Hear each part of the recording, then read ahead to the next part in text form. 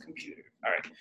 Last week we talked about canon, what is canon, and we looked at the historical audience and all that stuff from last week or whatnot. Looked at the term Bible, looked at Tanakh and all that stuff. So of course, I have a few questions. Mm-hmm.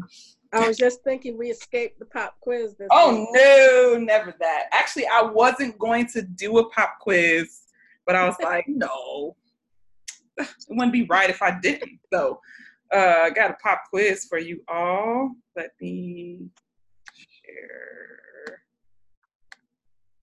All right, here's my screen here.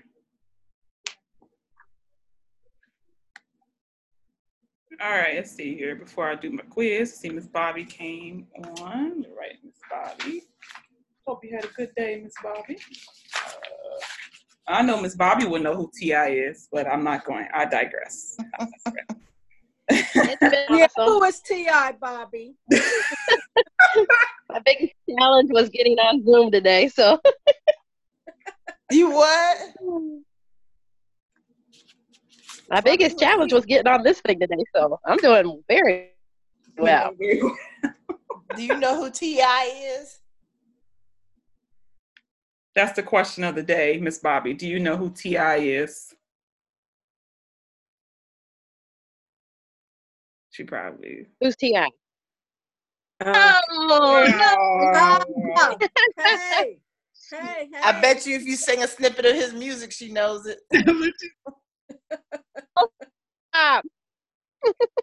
Right, she probably wouldn't know that, but okay. All right. Let's continue. All right. So here is, let's see, the quiz for today. So lesson quiz. Let's see here. What is the Bible? According to what we talked about last week, what is the Bible?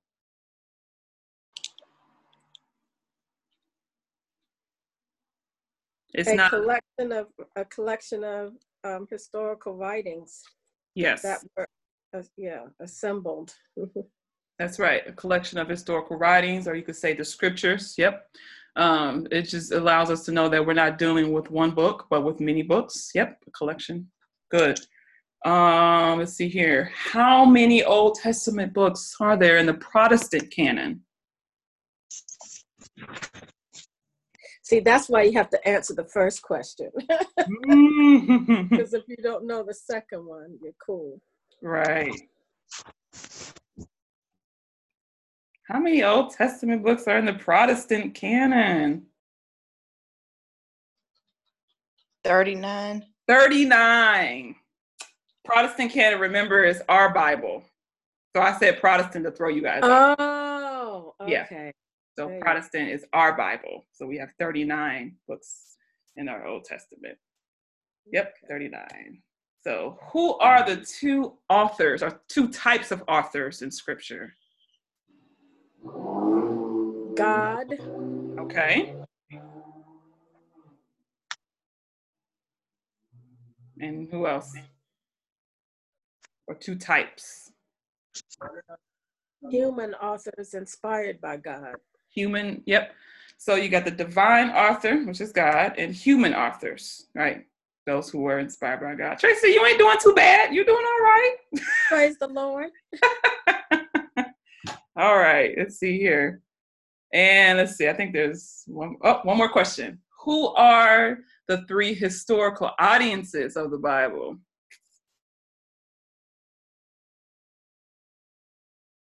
Mm-hmm. The three historical audiences for 500 points. The world. The world is one. Yes. It is. The Hebrews. The Hebrews or the Israelites. Yep. And one more. The church. The church. Good job. Good job. Y'all work together on that one. Tag team. That's right. The world, Israel, and the church. Good job, everybody. See, that wasn't too bad. That wasn't too bad of a quiz. So, all right. So this is what we're going to be talking about this week. Today. The formation of the Old Testament canon. We're going to discuss the crisis of the exile. We're going to talk about the growth of the canon, how it came about. And we're going to discuss canonical and deuterocanonical books. Last week, I mean to take this out because I think I explained it last week about the Catholic and Protestant and Rabbinic Old Testament canon. That's that chart that I gave last week, but I jumped the gun last week. But I'm going to show it again this week. So, yeah, so that's what we're doing this week. All right, so we're going to look at this quick video. It's like 3 minutes long. I thought it was really good. Hopefully you guys can be able to hear it because I don't know. I did something weird, so we'll see what happens here. Let's see. So this is Kay Arthur. She's a Christian writer. She writes really good books or whatnot, and she was talking about her view of did the writers of the Bible, did they know that they were writing the Bible? Okay, so I'm gonna see if you guys can hear it or not. Prayerfully.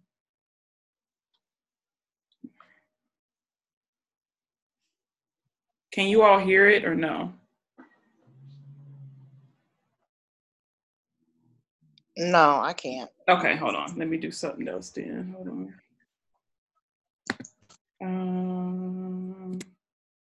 Let me do this. All right, can screen share stop because of, okay. So you guys can see me, right? Mm-hmm. Okay. Mm-hmm. Let me share. Okay. So you see my screen? Yeah. Yes. Okay. All right. So let me do that then. Not play on TV. We know that they was, Can you guys hear it now? but we know Yes. Okay. Yeah. they knew that God was speaking to them. We know that they were told, you know, what God, like God was going to take them home, and that they wanted. I'm going to take Peter as an example, okay, if you don't mind. So Peter knows that he's going to die. He's writing Second Peter, and when you go through, you know, and you mark the key repeated words, which help you understand the text, he's saying, I want you to be able to call these things to mind. I want to remind you of these things. So he says, I will be ready to remind you of these things, even though you already know them. I consider it right, as long as I'm in this earthly dwelling, to stir you up by way of reminder. And then he says, you know, I'm going to die. And that's why I'm telling you these things. God has shown me that I'm going to die. So then, as he writes in 1 Peter, he says this, and this just tickled me about these men, because in 2 Peter, he tells them, the word of God is not of one's own devising. It's not one's private interpretation, but holy men of God, moved by the Holy Spirit, wrote those things that God, he doesn't use breathe, he uses it in 2 Timothy, Paul uses it, but they wrote the words that God moved them to write. Now in 1 Peter, and this is what I don't know why, but that's what's so good about the word. You always learn something new. But listen to what he says in verse 10 of 1 Peter. He's talking about the salvation. He's talking about the salvation of our souls. In verse 10, he says, as to this salvation, the prophets, Old Testament, who prophesied of the grace that would come to you, made careful searches and inquiries, seeking to know what person or time the Spirit of Christ, and when they say Christ, they're saying Messiah, within them was indicating as he predicted the sufferings of Christ and the glories to follow. So these prophets understood that they were writing about Christ, but they didn't know, when. When are these sufferings going to happen? When is this going to do? And it says it was revealed to them to these Old Testament prophets that they were not serving themselves, but you. In these things which have now been announced to you through those who preach the gospel to you by the Holy Spirit sent from heaven. So they knew they were writing. They didn't know when it was going to happen. They didn't exactly have the details. But God said to them, you just write it. You just write it. You're writing it for someone else. And you just write it. And so they knew they were writing it down. Isn't that awesome? Isn't that awesome? And to think that you and I are sitting here at this time in history and able to go back and to understand how this world got to be here. So I wanted to just to throw another viewpoint out there, just to see what you all think of her statement as far as them knowing that they were writing something or writing some type of scripture or just writing in general. What do you all think of that?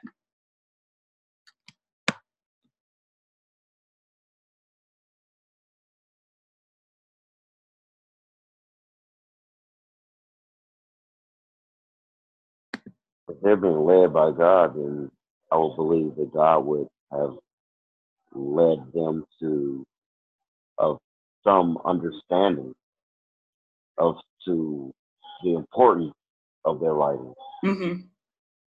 That's good. That's good. Anybody else?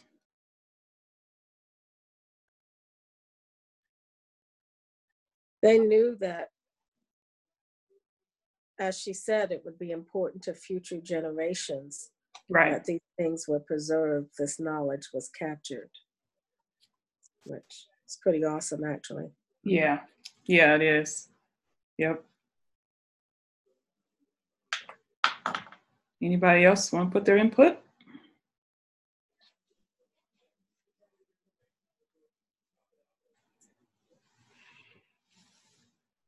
All right, cool. Yep. So I just kind of just threw that viewpoint in there just to spark conversation of what you all think as far as God inspiring man to write. And then when you look now, since we're building up this case of the Bible or whatnot, we understand now, like when someone asked that question of did the writers know they were writing the Bible, you have to ask yourself, well, what Bible are you referring to? They weren't really aware of the term Bible. Like we talked about last week, that term didn't come into play until like the 13th century. And so we're assuming that, when you say that they know they were writing the Bible, it sounds like, well, did they get together? The authors get together and decide to write this book or whatnot. So when you say, did the authors knew, then you have to look at, well, what author are you talking about? So we just talked about the difference between human and divine author. Divine author knew exactly what he was doing. God knew exactly what he was doing. But the human author did not know the full picture, the full scope of what was going on. They just knew that God is telling them to write something, or an event is going on and they were inspired to write about it or whatnot. Did they know they were writing holy scriptures, or did they know that they were writing what we have today as the Bible? More than likely they did not, but they knew they were writing something important, but they didn't know that it will be what we have today. So I just thought that was a really interesting kind of viewpoint, something to chit chat about or whatnot. I think even Paul knew clearly that his epistles would be handed around as key teachings for the church. But did he figure it would be part of a canon of biblical texts? Right. That's the story altogether. But he at least knew he was writing a collection of something that would be passed around somewhere. When you do research, Paul, he was just answering questions. Mm-hmm. The churches, what they had or whatnot. So I don't think that he knew that, it would be something that was passed on, but he knew that he was, answering some really heavy things and some things that maybe they will face even in the future or whatnot. Like you said, yeah, he didn't know that his books, his letters would be all of a sudden an epistle, and it's like the most important actually part of the church. He didn't know that it would, be as important as like that. Yeah, that's a good point. That's a really good point. Yep. So, so what appears to be a simple question of, did they know they were writing the Bible? It's not really a simple question. So mostly when we're talking about certain subjects in church, we're not talking about the same thing because, words have different meanings. So we need to make sure, when we're talking about the Bible, that we're looking at the same Bible, we're talking about the same thing, make sure we're measuring apples with apples or whatnot. So we have to make sure that when we're discussing topics like this or anything like that, that we know the principles and the concepts of what is being taught. So I think we talked about last week how in our canon of our English translation that there are words in the Bible in our copy that is different from the original copy because of language. There are words in Hebrew that we don't have in English, and so that kind of throws us off a little bit when we're reading scripture. And I took the example of the word love and how there are so many different words for love, but we just have the word love, and so that's also something to be mindful of when you're studying the Bible or whatnot. So when David said, I will hide your word in my heart that I may not sin against you, what he means is that David, he will hide God's precepts and concepts. So it's not, I want to say this real carefully. It's not important to quote scriptures, but to know the concepts and the precepts of the word, because the translation that we have is a little different from the original translation. I hope that makes sense as far as like what I'm saying. So when David says I hide the word, he's saying I'm hiding the concepts, the precepts, the understandings of God's word in my heart. And I have a question about that. Yeah, go ahead. So, but isn't it important to know scripture because even Jesus said it is written? Yeah, that's what I'm saying. Like, it's important. I'm saying it's not important to always quote it, but to understand what it's saying. You know what I'm saying? What the word is saying, if that makes sense. Because we often quote scriptures, but we don't have an understanding of what it's talking about. Does that make sense?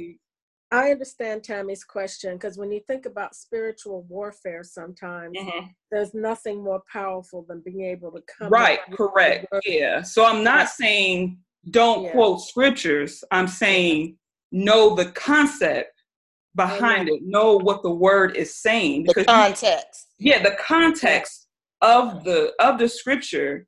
Because you can, like what Tracy said with spiritual warfare, you can be in spiritual warfare and quote a scripture, but it could be the wrong scripture to quote because it meant something else. So that's what I'm saying, not get hung up on just quoting scriptures, but understand the concept, the precepts, the precepts of the scripture. You know what I'm saying? Does that make sense? Yeah. Okay. Yeah. So I knew. For instance, go ahead. We had an issue after church on Sunday with a certain lady, and she quoted a lot of scriptures. Yeah. but she missed the precept or what it really meant or what it was. She missed a lot. And I've actually kind of quoted what you just stated before, and I've said it in church, going, I had to go from sitting at home memorizing a bunch of scriptures to, now that you memorize them, boy, what do they even mean? Right. So I I had to change my study habits to where now, somebody could probably quote 1 billion scriptures, but out of me quoting 1 billion of them, I can really, really tell you what a lot of them mean now, because I went beyond just studying, Psalm 23 says, not Psalm 23 says, and then let me give you some explanation behind it. You know what I mean? So, I understood. I understand what Tammy was saying, and I understand what you were saying before, especially when David is saying, thy word have I hid in thy heart. It was just more than just, I can quote a scripture. You know what I mean? Like, he was actually learning what he had from God's precepts at that moment. Right. You know what I mean? So, right. Yeah. Amen. Yeah, so that's what I was trying. I knew when I said it, I was going to say it wrong. But just got to get clarity. Right. So, so we have to understand, when you quote stuff, you have to understand what you're quoting. Mm-hmm. Yeah, because you have to remember the enemy knows the word too. And so you can quote something and that means totally and of no effect, with no power. No effect. You just sitting there quoting, and the enemy's like, okay, what is that? Yeah. Mm-hmm. So just knowing what you're saying or whatnot. So, all right, cool beans. Let's see here. Yes. So let's go back here. And when you know it, you'll quote it right. You'll quote it right. Yep. You will. Just, for instance, they used to, when I was young, they told us not to play with marbles. Right, I want to hear this. That's a lot of stuff. The Bible, they thought the Bible said marble not. And I'm like, whoa, you know what I mean? So when you study, you'll know, like, no, it said marble not. Wait a minute. We couldn't play marbles. We were scared because some people people are country. Listen, but people are country. Like, they used to say, because my grandmother was country, she used to say, baby, you can't be no prospector of person. And I was quoting that. God ain't no prospector of person. And one day somebody was like, wait, what? Exactly. What? Exactly. But had I hid God's word in my heart, studied, learned it, I would have knew.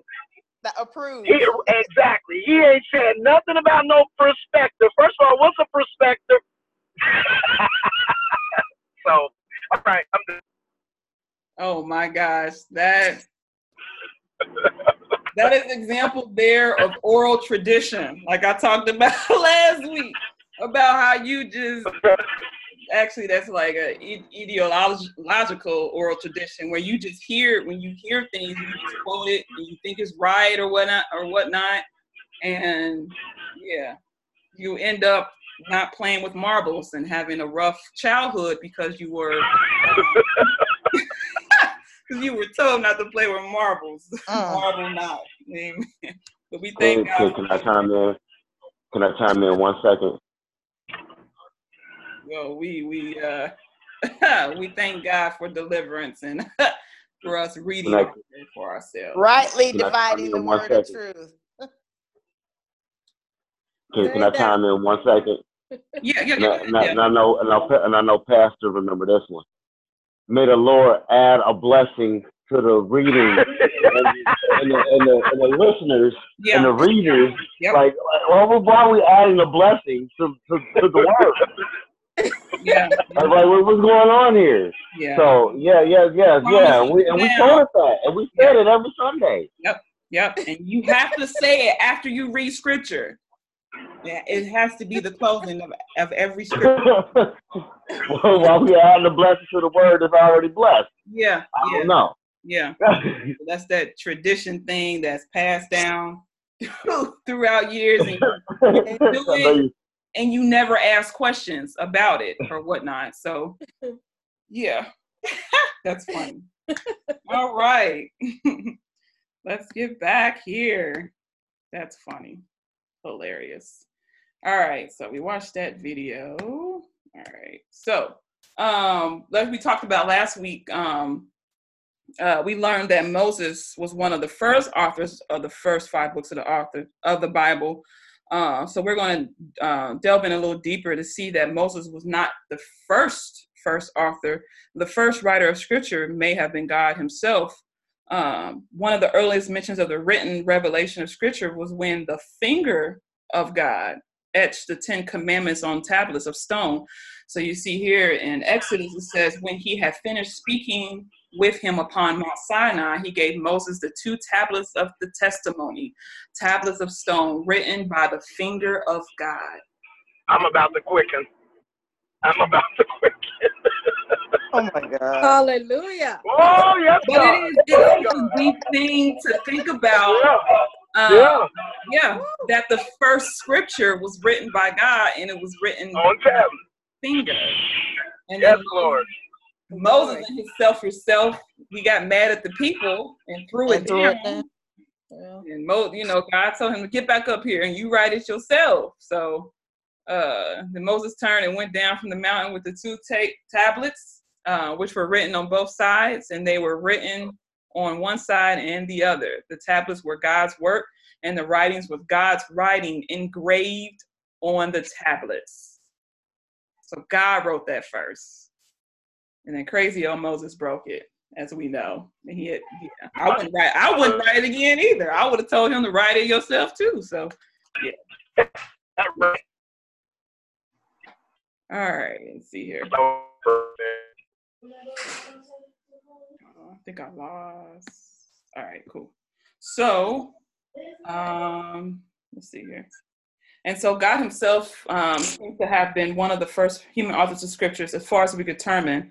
Moses was the first human author. So if Moses was the first human author of the Bible, and he did not appear until Exodus, then how did he write Genesis?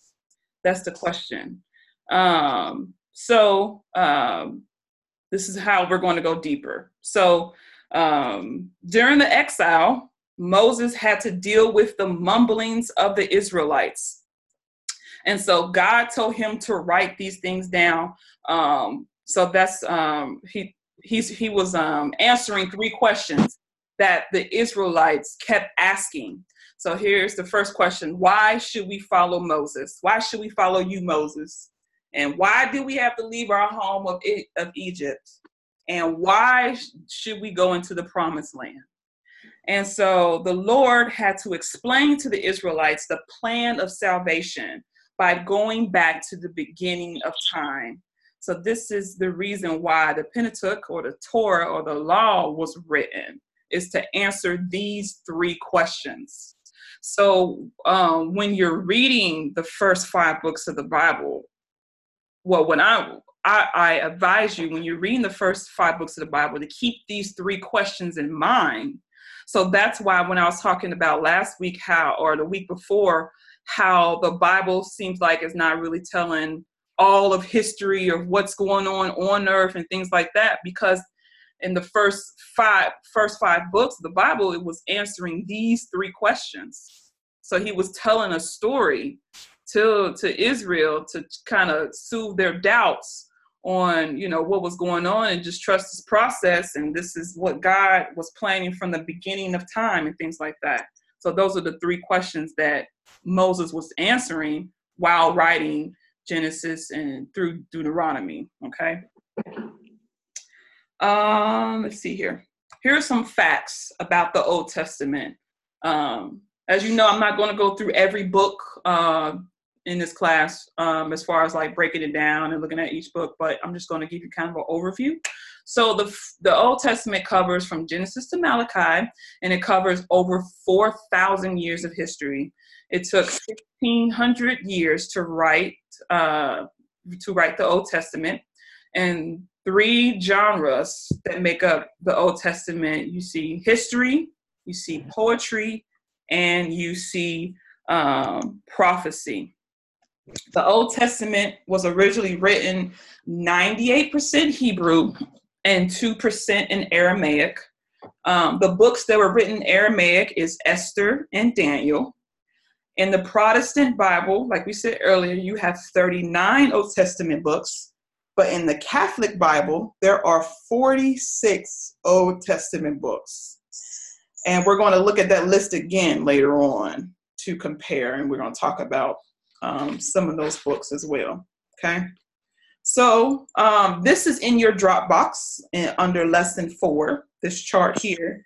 This chart breaks down the Old Testament in the 3 genres that I mentioned. You see the red is history, you got poetry, and you got prophecy. I know when I was growing up, I only read a few books of the Old Testament. I read, part of Psalms. We read the stories in Daniel. We read probably the first, 6 or 7 chapters of Genesis. We may read the first chapter in Samuel, and kind of read a little bit of Ecclesiastes, but it wasn't like no one, I know from my experience, no one ever sat down and said, hey, this is how the Old Testament is broken up. And this is how you should look at the Old Testament or whatnot. So you see there are different events in orange that happen throughout the Old Testament. The creation, fall, flood, you got all that. You got the united and divided kingdom. You got the rebuilding of Jerusalem. So there are a lot of activities that took place in the Old Testament. So this is a really handy chart to have, and I'm going to be referring back to this chart a lot. It's in your in the Dropbox under week 4. Okay. Let's see here. The plus for studying the Old Testament is that you have more data for God. You get the chance to see the pattern of God, what was pleasing to God, more than you would just reading the New Testament. And when I started this class in the beginning, the first class, we talked about the progressive nature of God. And we talked about how God reveals himself through dispensations. And so now when you're reading the Bible, you can, through the charts that I've given you, you can see like how God handled a certain group of people based on the knowledge or based on information that he gave them or whatnot. So he held them accountable for how much was given or whatnot. So these charts that I'm giving you are really going to come in handy, okay? So how did we get the Old Testament we have today? Some Christian books have 81 books in their canon. So over 45 million Christians use that book today. It is just in the United States, the Christians, remember I'm using that term loosely. So the Christians in the United States, we only have 66 books, where there are Christians outside of the United States have 81 books. So so the process how we got the Bible is very much a human process. And now we see it through evidence when we're talking about different canons and things like that. So we can't ignore the fact there are other books out there. Later on in this teaching, I'm going to talk about the Dead Sea Scrolls, which were written during Jesus' time, and they were just found in 1947 in a cave. So, and you can see some of those scriptures referenced in the canon that we have today. Okay, so presenting all this stuff is not to be overwhelmed, but it's going to really help you understand. It's going to help you rightly divide the word of truth. We have to be trained on how to know what applies to us and what does not apply to us. Are there principles in script? Are there principles that applies to us in scripture? Yes, but we must be careful. Everything is not for us in the same way. That's how we got a lot of error, because we think everything is in the Bible applies to us. So we must grow in knowledge and in understanding. Okay. So we talked about last week the 3 ways the Bibles were, the books of the Bible were authorized. Well, as far as the Old Testament, So if when they were canonizing the scripture, remember, canonize means that it was a group of faith community that authorized a list of scripture. So when they were choosing the different scriptures, they had to follow these guidelines. So through God himself. So if the scripture says, God said right, or God said this, it instantly became authoritative. It became authoritative through tradition when God called Samuel to be a priest, prophet, and a judge, and the faith community accepted it. So whatever God said to Samuel, it was authoritative, even through other spiritual leaders. If they said God said this, or it was written or whatnot, that means that it was instantly canonized right then and there. So, and also the last one is technical. Throughout the editing phase from Ezra to Jesus' times, who were called scribes. They were professional doctors of the scriptures and were in the process of making scriptures authoritative. Ezra took oral traditions, along with Ezra and Jeremiah and Daniel. They took oral traditions and put them into writing form, okay?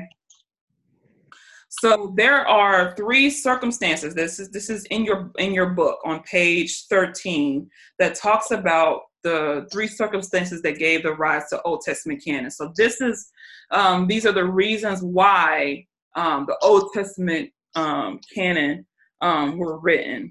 So the first one on page 13 is the crisis of the exile. So this is a very significant occurrence. And it caused scriptures to be canonized. So what it means with exile is that you have to understand the Jewish history. So the historical situation which Babylon took Israel into captivity is known as Babylon exile. So when God formed Israel into a nation, when they were in the wilderness at Mount Sinai, God always manifested his presence. So whenever they arrived, he manifested himself through the cloud by day and fire by night. When he arrived on Mount Sinai, his presence appeared on a mountain. Afterwards, he dwelled in the tabernacles and the holies of holies. And lastly, Solomon built God a house because his father David had too much blood on his hands to do so. God was always present with Israel. But during the Babylon exile, while God's presence was in Solomon's temple, the Babylonians destroyed it. And then at that point, God was no longer present with Israel. That was the crisis. And God allowed Israel to go into captivity due to their disobedience to God.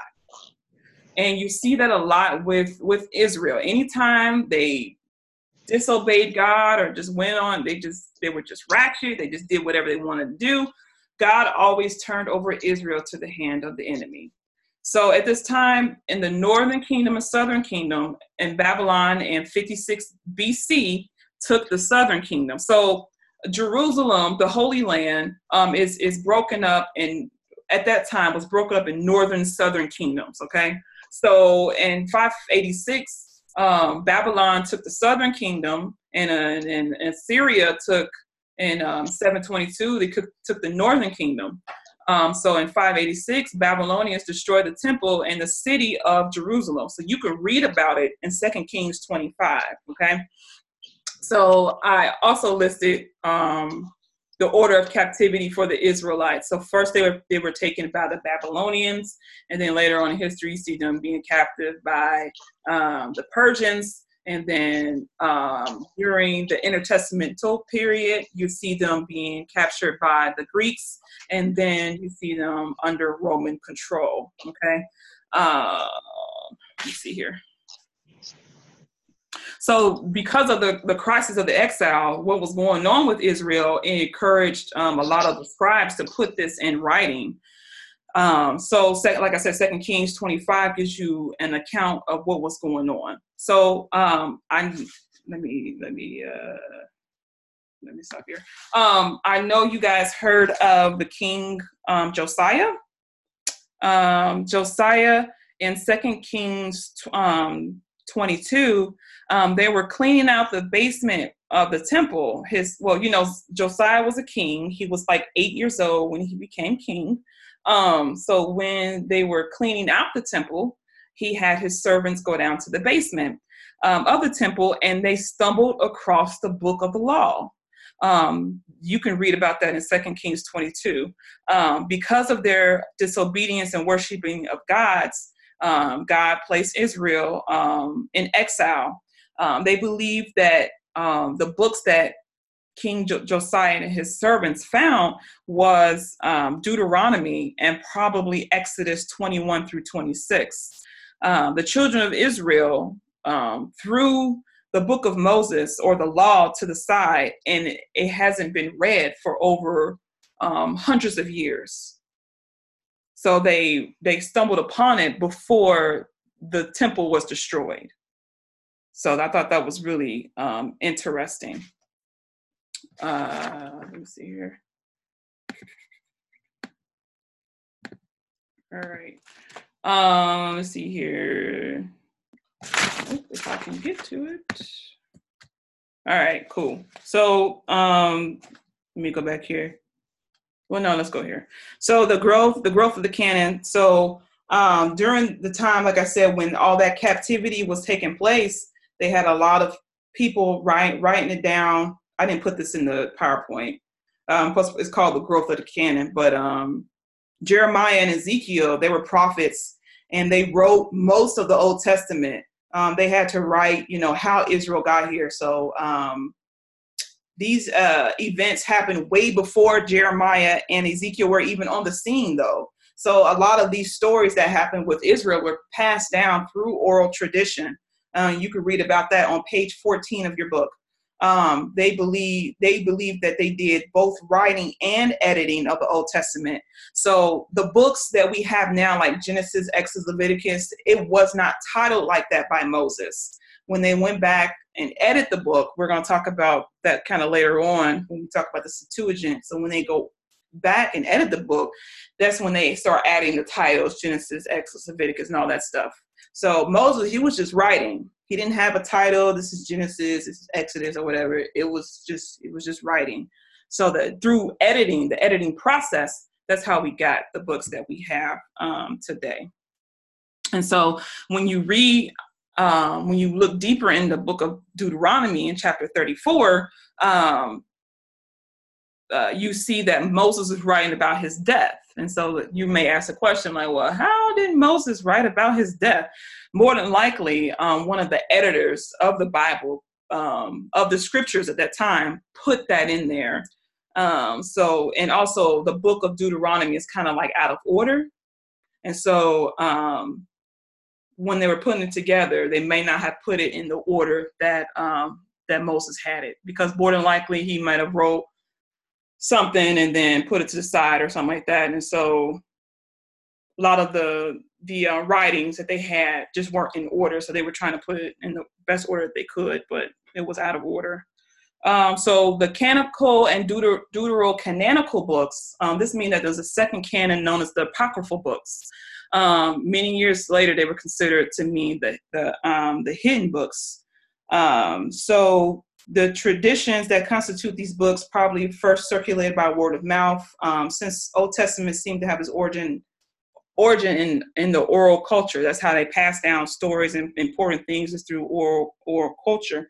And remember the chart that I gave you all, let me see if I can get to it. The chart that I gave you all last week that talked about how the Bible was developed. And you see, for a very long time, it was through oral tradition. They just passed it down, centuries by century or whatnot, and through writing and through editing. So with the Apocrypha books, these are books that they claim that they don't have any authority because they were just kind of different. They didn't follow the 3 bullet points that I gave you all, the criteria. They didn't follow those criteria, so they threw them to the side. Let me go back to that one. Let me see here.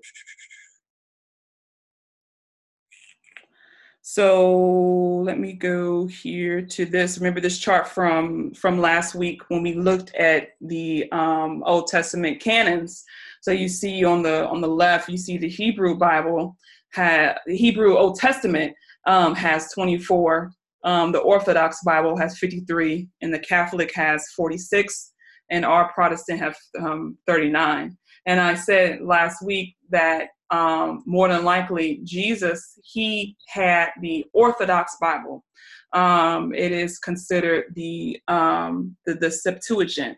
And so I'm going to talk a little bit about the Septuagint, okay?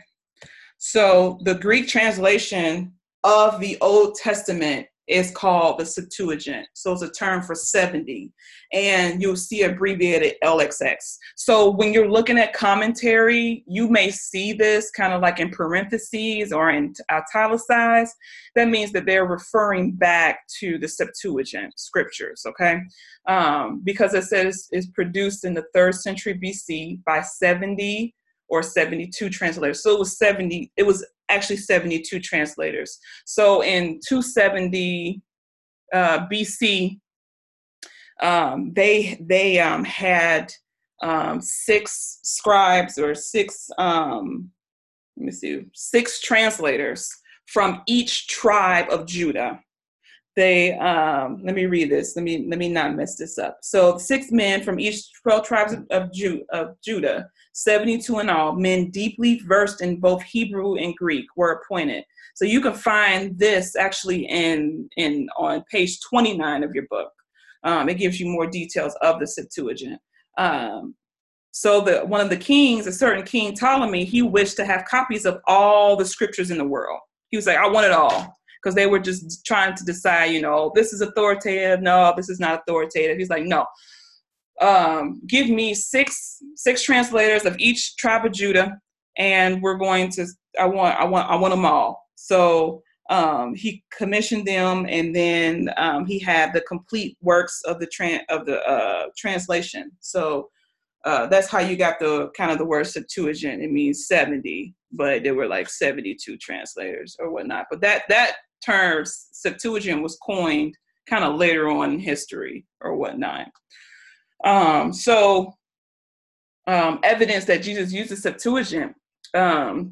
You'll see in John 10:22. We talked about this last week. I was opening up cans, and you guys were so intrigued. So last week we talked about how in John 22 Jesus traveled to go celebrate the Feast of Dedication. Does anybody remember what the Feast of Dedication was that I talked about last week?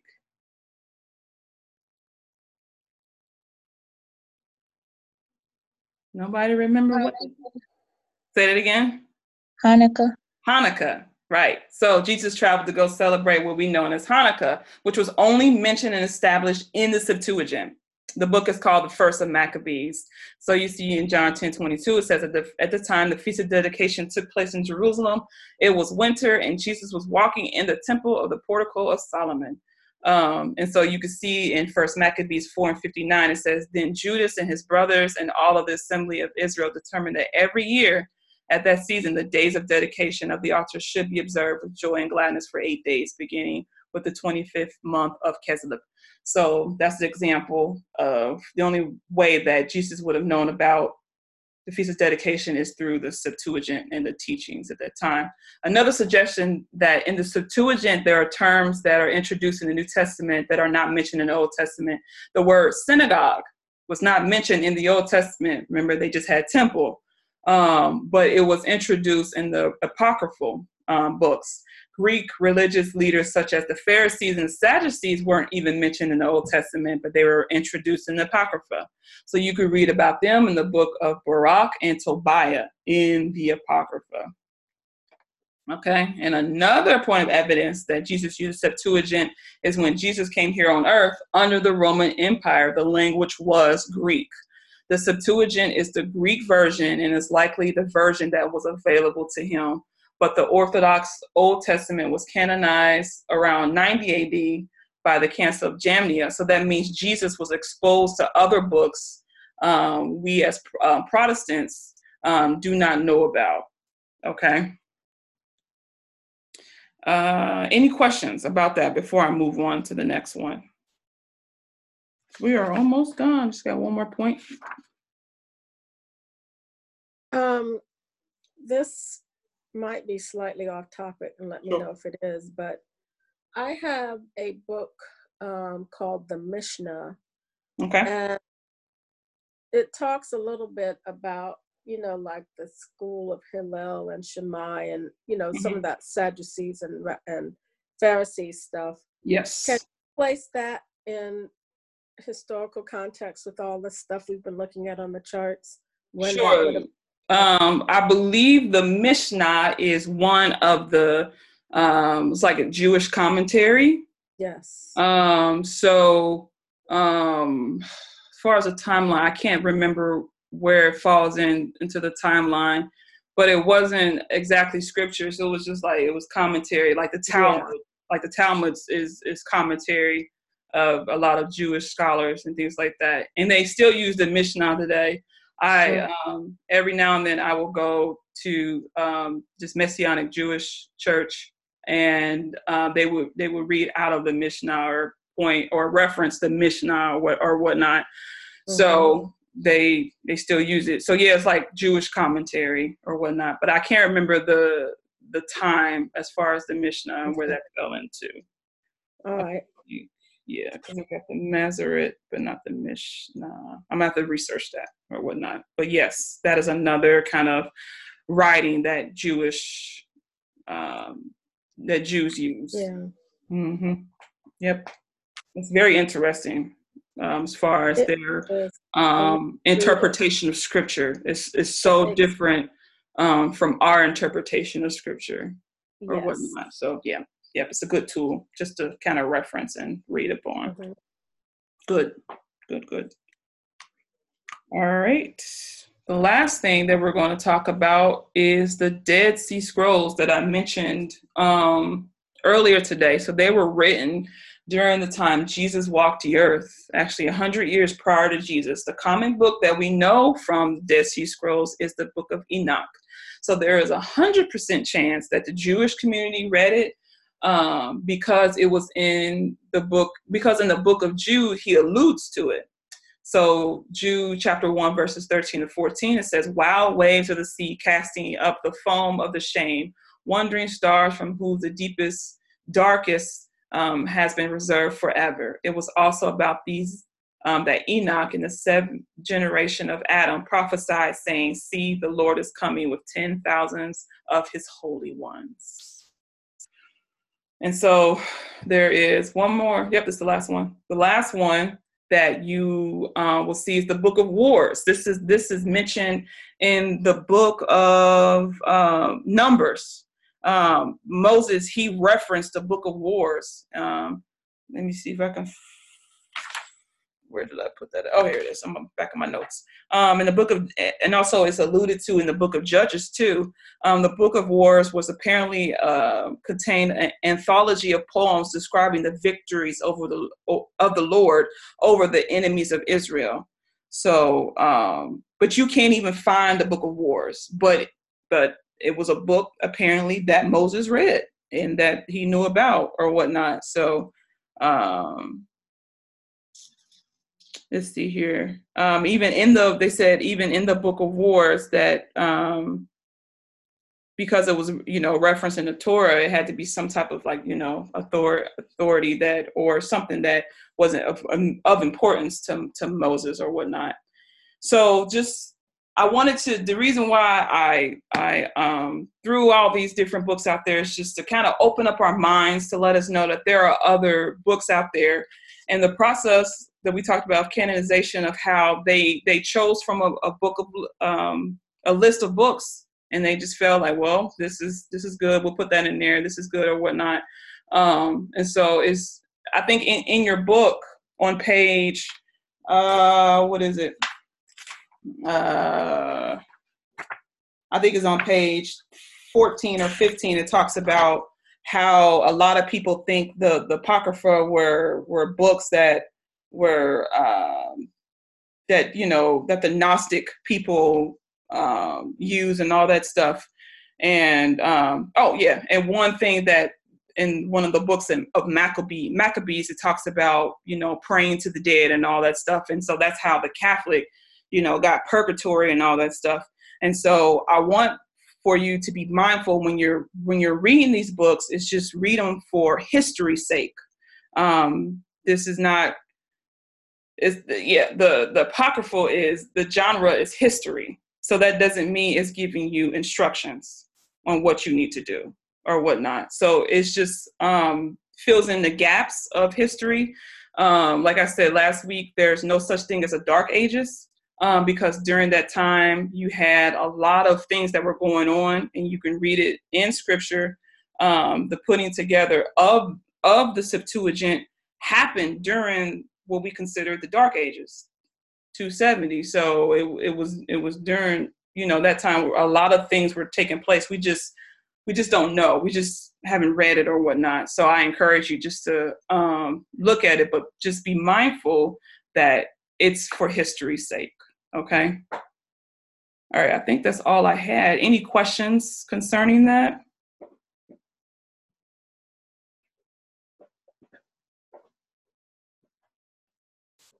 So we're good? Yeah, thanks for making that point about the apocryphal books, to read them with viewing them as historical. Yeah. Instead, they're not instructional, like this is how you should live or obey this as a commandment. Right. Yeah. Like for any book, it's important to know the genre of the book or whatnot, because every book in the Bible is not written for instructions for the church. So you have to understand, a lot of our instruction comes from the epistles. And even in that, we have to understand when Paul is directly talking to the Jews or he's talking to the church as a whole or whatnot. So there's a lot of, work to be done when we're looking at scripture. So that's why I'm taking us down this path. So we can, start rightly handling the word of truth or whatnot. So this is just kind of the beginning. So we're just gonna kind of work our way up or whatnot. So I'm just slowly taking you all through this process or whatnot to really not just look at scripture and just read it and try to apply it or whatnot, but actually understanding, okay, well, the scripture here is talking to the Jews. This is what was going on. This is the time. This is what was going on during their time. And is there a principle for me to learn out of here? If it is, what is it and all that stuff. So we're going to go through all that eventually. So, yep. Any other questions or concerns? All right, cool beans. I went over 8 minutes. Darn. But I want you all to remember that you can get the notes in the Dropbox. You can go to the link that is in the family page to get all the documents. If you missed any of the weeks, you can go back and look at them. Also, the servant leaders class is going to be up on the site as well. I just haven't had a chance to upload it. I'm going to do that tonight to upload it to the website as well. So if you missed the first class, the second class, it was a really good class. So that will be available as well. So if you need printouts, let me know of these handouts. I will print them out for you all if you want to start keeping a binder of all these charts and stuff. Because when we're going to our next phase, the methods of Bible study, we're going to be using these charts again. So I wanted to make sure that you have easy access instead of clicking and trying to find a file. You can just have them in a book if you want to or whatnot. So, all right. Any other questions or any other comments? I would like a copy of the documents.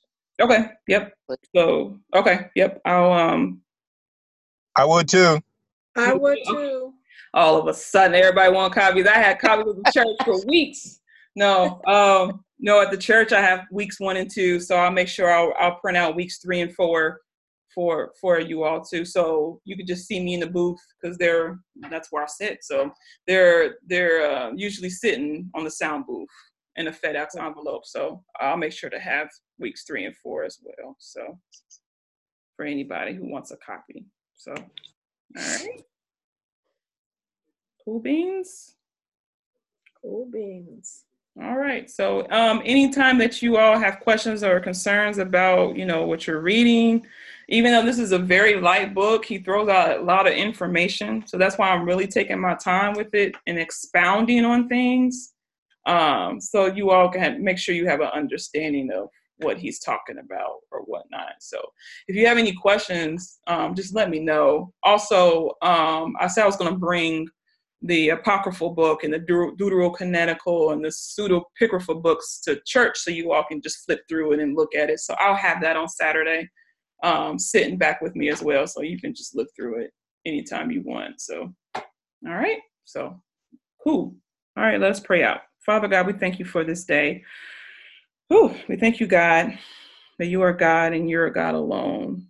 We thank you, oh God, for just expanding our minds, God, and allowing us to get closer to you by learning the process of how things were. We're learning about the progressive of your nature, God, the progressiveness of your nature, God. So I thank you, oh God, that we are in this dispensation where we can look back and learn and look back and grasp the principles, oh God, and look back and just praise you and thank you for the process, oh God, for it is hard work to learn your word, God, but it's work that we are willing to put in, Father. So God, I thank you, God, that you are heightening the taste buds of our members, that they want to know you more, that they want to taste more of you, that they want to see you more, God, that they want to hear from you more, oh God. And just like what we mentioned earlier about when we're going into warfare, that we know exactly what to pray, exactly what to say, so the enemy doesn't have an upper hand on us, oh God. Allow us, God, not to be ignorant of the devices of the enemy, God.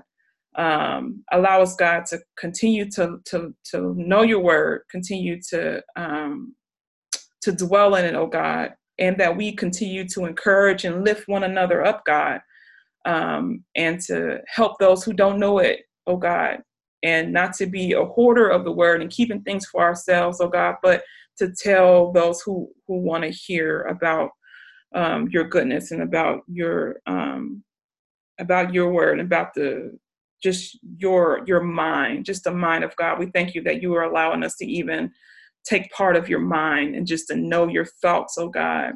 It's just a centimeter, a quadcentimeter of your thoughts, oh God, for you are a great big God. And so we thank you for just allowing us just to come in, just to take part of this little bit, God. So increase our capacity for you, God.